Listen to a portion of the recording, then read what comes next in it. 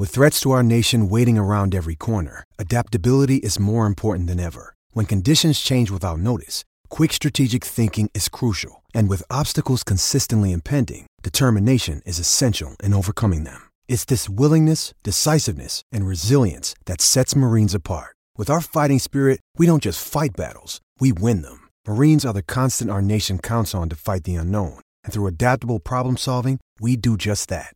Learn more at marines.com. This episode is supported by FX's Clipped, the scandalous story of the 2014 Clippers owner's racist remarks captured on tape and heard around the world. The series charts the tape's impact on a dysfunctional basketball organization striving to win against their reputation as the most cursed team in the league. Starring Lawrence Fishburne, Jackie Weaver, Cleopatra Coleman, and Ed O'Neill. FX's Clipped, streaming June 4th, only on Hulu.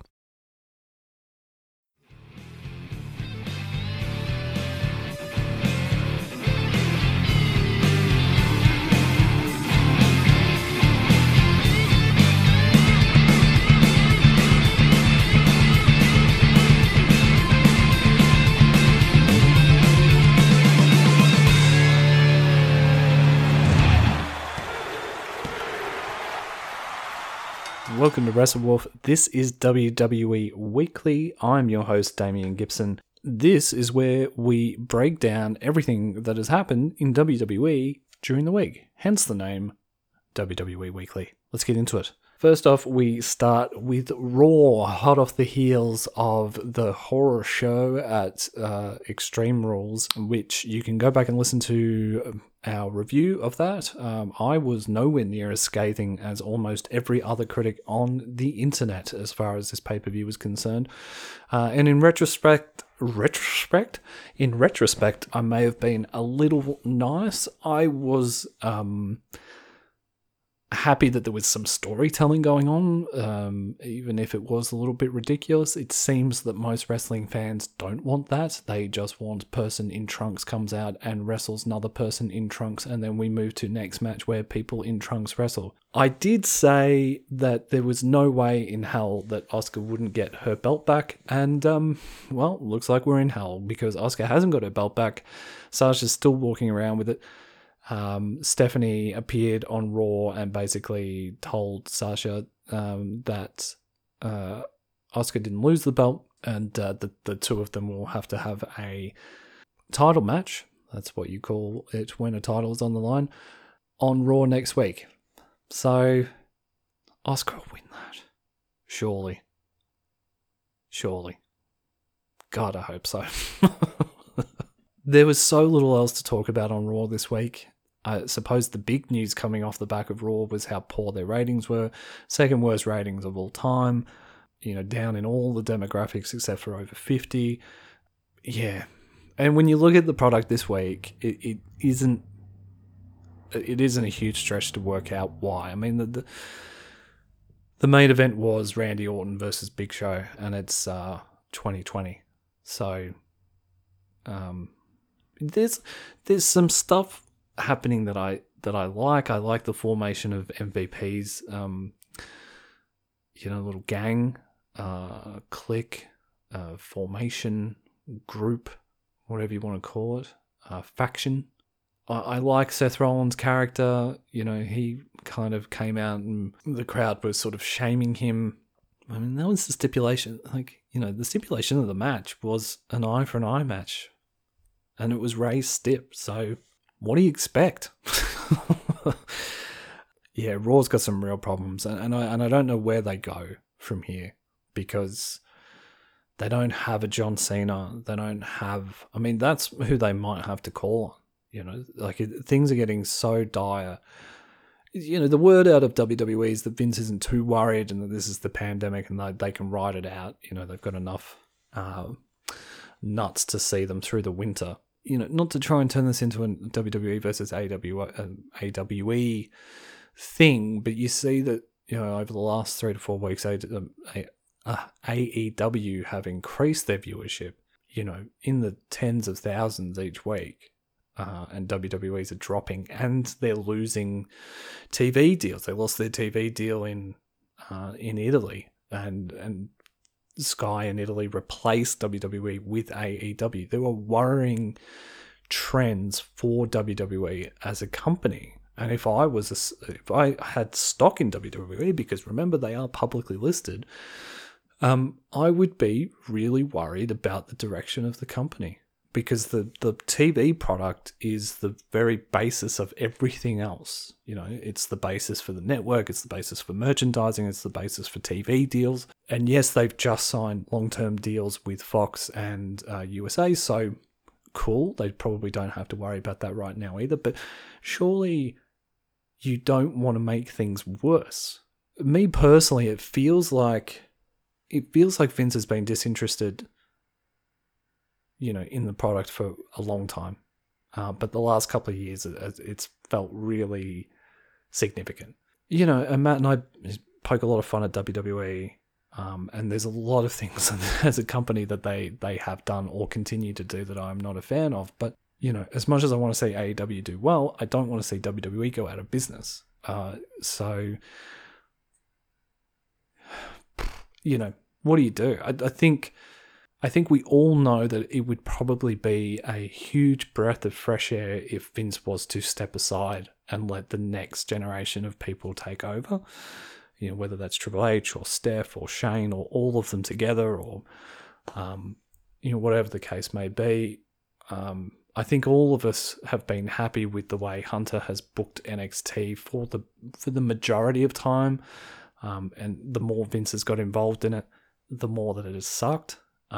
It's like anything, you know, like you can't be. It just seems to be human nature that you can't be great at something, or you can't be at the cutting edge of the zeitgeist for decades on end. And, you know, Vince had a really good run, the 80s, the 90s, probably the majority of the noughties. And then, you know, the last sort of 10 years or so, WWE outside of NXT's product has sucked. You know, there's been blips on the radar that have been great. Particular wrestlers, whether it's a Becky Lynch or going back a CM Punk, Daniel Bryan, or even John Cena, Bray Wyatt. But they're few and far between. And when you've got 5 hours of wrestling each week to fill, it just gets really bland and boring. Speaking of NXT, let's move across to the yellow and or the black and gold brand. We started with Keith Lee dropping his US title, which on one hand makes complete sense from a storytelling point of view. That immediately, William Regal handed over to Keith Lee, who basically, kind of in a patronizing way, was like, yeah, now that I've got this, I don't need this. And was like, you know, the rest of you boys can fight over the scraps, you know, while I'm champ. It also, to me, kind of like took away from the importance of this big giant 2-belt match that they had, you know, just the week before, or 2 weeks before. But I suppose you can't, you know, you're going to burn out the love for Keith Lee if he's, you know, if he's king of the mid-card and, you know, top of the card. So we're going to have a tournament to determine who faces off in a ladder match at the next NXT TakeOver, which is in a couple of weeks. So, look, you know, they back themselves into a corner and then they write themselves out of it in a pretty limp way. But they always manage to keep you interested. There's always enough there to keep you interested in, like, oh, okay, well, ladder match, I wonder who's in that. Oh, Finn Balor, okay, yeah, cool. There's always sort of enough to keep you there. The talent get them out of trouble every time. And, yeah, so I suppose the highlight of the match was, of the night was Bronson Reed beat Johnny Gargano and Roddy Strong to move forward into said ladder match. This was a great match. Gargano and Strong are probably the two best workers on that roster, on the NXT roster, and definitely showed it in this match. But Bronson Reed looked big and strong. Kind of did a horror show pop up while the other two were wrestling. Bronson Reed sort of just appeared on the top of the ropes and went from there. Me personally, from a nationalistic point of view, is quite happy to see another MCW alumni move up to the big leagues and do really well. So I'm quite happy for Bronson Reed. I can't see NXT putting the belt on him. They do. Look, Hunter seems to like him, uses him a lot. He's a big beast of a dude. So, stranger things have happened, and it would be amazing for Australian wrestling to have a WWE singles title holder. That would be super cool. The headliner on NXT was Dijakovic versus Karrion Kross. I think I've made my feelings on Karrion Kross pretty clear, right? To me, he's just another bald, muscly dude who looks, he looks like the kind of character that a boring person would make in 2K, WWE 2K. But anyway, there was a Rocky sort of 3 vibe to this, /4 vibe to this, where Kross had Dijakovic in strangleholds. Keith Lee had come to the ring, and basically Karrion Kross was trying to kill his, Keith Lee's best friend in front of him. Blah. I don't care about any of this. I don't care about Dijakovic. I don't care about Keith Lee anymore. I definitely don't care about Karrion Kross. And if these are the 3 guys at the top of the card, when I was going to say when you've got people like Johnny Gargano and Finn Balor on the roster, but that's the problem when you have guys who are coming back to a developmental show. They get in the way. Finn Balor should be on the main roster and he should be killing it.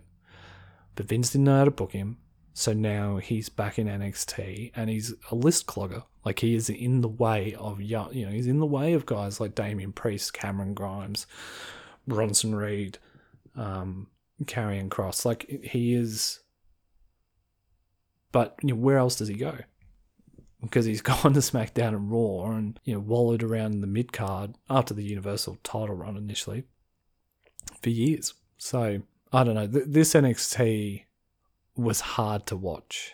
We had a whole bunch of Robert Stone shit going on as well. There is a real. It's similar to SmackDown, and we'll get onto that in a second. There's just a real sort of slowness and lack of vibrancy that you just get. I don't know whether it's because it's at the Performance Center or what it is, but it just. I think the major thing for me is that there is a severe lack of cognitive storytelling going on. Storytelling that makes sense in a wrestling way. A lot of wrestling stories can be over the top and can be ridiculous, but so are fantasy stories, so are fantasy books, so is sci-fi. You have to suspend your disbelief a little bit, and that can be done by telling ongoing stories and letting the audience know what's happening. And there's so much hodgepodge sort of stuff with WWE at the moment that people aren't suspending their disbelief, and it's showing in the ratings. Let's move on to SmackDown.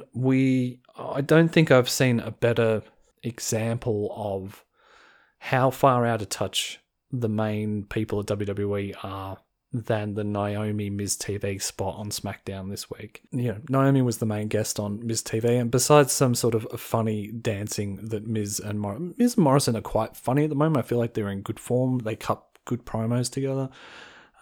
Morrison sort of playing the idiot and Miz playing the straight guy, and both of them doing a good job of that. But it also kind of like, there's a serious issue here with Naomi as far as the fans are concerned. Like, the fans are, and we've seen this happen. I mean, how many times have we seen this happen with different, it happened with Daniel Bryan, it happened with Becky Lynch, the crying out for Cesaro to be a singles competitor, the crying out for Big E to be a singles competitor and do something with it. Kofi Kingston is another example of wrestlers just being like overlooked for people like Baron Corbin and Randy Orton time after time after time after time. And the fans have an ability to speak to WWE about it, and they just ignore it. And it's not because they're doing something that's so much better than what the fans actually want. But this Naomi thing is different because after the ridiculous karaoke segment a couple of weeks ago, that, you know, wasn't just... And then, you know, Naomi essentially being beaten up last week by Lacey Evans because of it. Naomi was the center of that because people could see, like, Jesus, talk about the bottom of the barrel for poor Naomi. She's been there for 10 years. She's worked her ass off. She's got very little recognition. And, you know, now she has to deal with this bullshit. And it's not about, like, identity politics or anything like that. It's just seeing someone not being utilized properly. Miz and Morrison doing a promo beforehand saying they don't really understand why people are upset about Naomi, but we'll get her on the show anyway, is the most meta thing I've ever seen on WWE, because I feel like that's exactly the conversation that was had between Bruce and Vince this week, but they booked her on Miz TV anyway. And then she went on there and cut a promo basically explaining it. And then Lacey Evans came out and punched her in the face. I saw Adam Pacitti on What Culture joke about that being the end of all of this. You know, he was like, and maybe Naomi will get the push that she needs, and most likely, you know, Lacey Evans will come out and punch her in the face, and that'll be the end of it. And that is what happened. Like, I mean, yeah, Naomi got some offense in, and it looks like there'll probably be some sort of storyline, but I would encourage you to go and watch this whole promo, and it just shows you, and this and the bar fight that we'll get to in a second, just show how far out of touch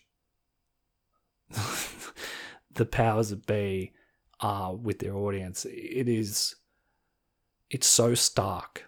It's unbelievable. I just quickly, before we get to the bar fight, King Corbin's put out a bounty on Matt Riddle. And again, this is another example of not knowing what to do with someone. You don't need to constantly reference the fact that Matt Riddle doesn't wear any shoes. Who gives a shit? It's just a tiny little thing that he does.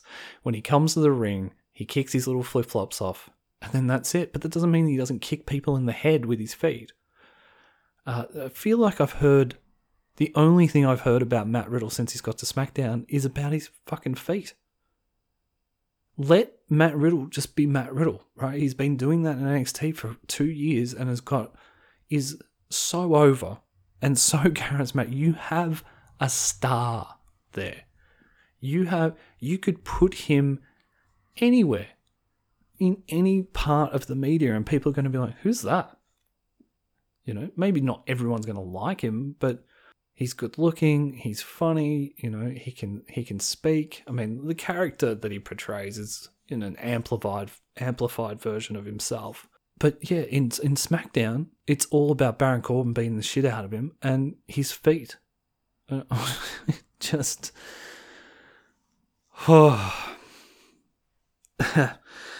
And yeah, so now we finally get to the end of this Jeff Hardy Sheamus story. And I was kind of, before we get to just how absolutely horrible this thing was, I wonder how Sheamus feels about this. I wonder, like, Sheamus is continuously apologizing to Jeff Hardy, or, you know, because if he's not, then you have to start questioning. Me personally, and I have a history. I don't drink myself. I used to have a problem with alcohol, so I probably have taken this storyline more personally than most. I understand that.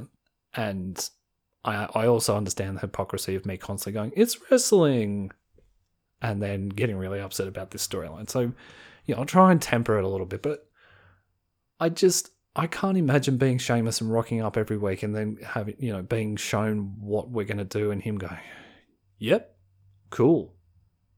I just hope at least he's, you know, said to Jeff, like, are you sure you're cool with this, man? He seems like a really nice dude, Sheamus. So I'm sure I'm sure it's kosher, and I'm sure it seems like Jeff is committed to this storyline, so, cool. But I just, just the way that this has been depicted is awful. It's just awful. Someone like just Sheamus using someone's addiction to get over as a heel, kayfabe wise. The booking of it has been disgusting, and the acting in this was terrible. When you compare the Falls Count Anywhere match that was on AEW this week compared to this, it's just miles apart. And there were just things like Jeff Hardy sat there and filled up a pitcher of beer. Not at any point did I think he was going to drink that. All I thought, I only ever thought that he was going to throw it in Sheamus's face or glass him with it. This went on for too long. There was music coming in and out all the time. Knocked Jeff Hardy out, put his little Irish hat on Jeff Hardy, pulled himself a pint of Guinness. I mean, it's every cliche in the book, right? He has a pint of Guinness because he's Irish. There's no. It's just, it's just so blah. Sheamus comes along, takes his little hat off Jeff's face so he can, get the pin, and Jeff's turned into Brother Nero, or broken Jeff Hardy, or deleted Jeff Hardy, or he's got the face paint, the white contact lenses in, and essentially he gets, he essentially hulks out and gets a second lease, and all of a sudden a ladder is in the bar where he does a swanton bomb off and gets the pin on Sheamus. And guys, I've never been more relieved for a storyline to be over. It put me on edge. It made me angry and irritable, and you just shouldn't feel that way when you're watching something like wrestling, and it wasn't done in a purposeful way, in the way that the storyline, you were meant to feel that way. That's why you would feel so uplifted when Jeff won. I didn't feel uplifted when Jeff won. I felt relieved and exhausted. Exhausted, actually, is how I felt. So thank Christ that thankfully, going on Twitter, just no one's even talking about it. It's so boring that people are just over it. And both of these guys are capable of so much more. And I think WWE, we need to put the cinematic match away for a bit as well. As much as I love the first two at WrestleMania, and I do, it's been, I suppose Money in the Bank was kind of fun. I enjoyed it. I know a lot of people didn't, but I really did. But yeah, let's just put them away for a bit. So yeah, that was the week in WWE. Oh, it is so painful to watch the product at the moment. There's so little that is.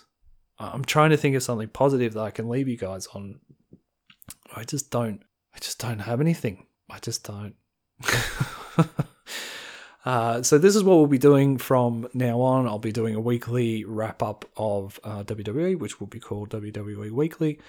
And we'll go through Raw, NXT, and SmackDown, and whatever WWE news is floating around. And then that way that can be the little WWE corner of WrestleWolf as we sort of expand more into more promotions. Because, we don't want to completely neglect the WWE people, but I got to tell you guys, I'm finding it really hard to watch the product at the moment. It is,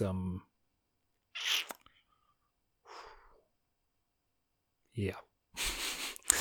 More and more people are listening to WrestleWolf and getting involved, which is awesome. I love you guys. Thank you. Yeah, so rate and review it if you could. That would be great. That helps with the algorithms. And if you want to follow us on social media, you can. We're WrestleWolf Pod on all the socials. You can write to us at WrestleWolfPodcast@gmail.com. And until then, I will see you on one of the what seems to be hundreds of podcasts now on the WrestleWolf network. All right, guys, stay safe.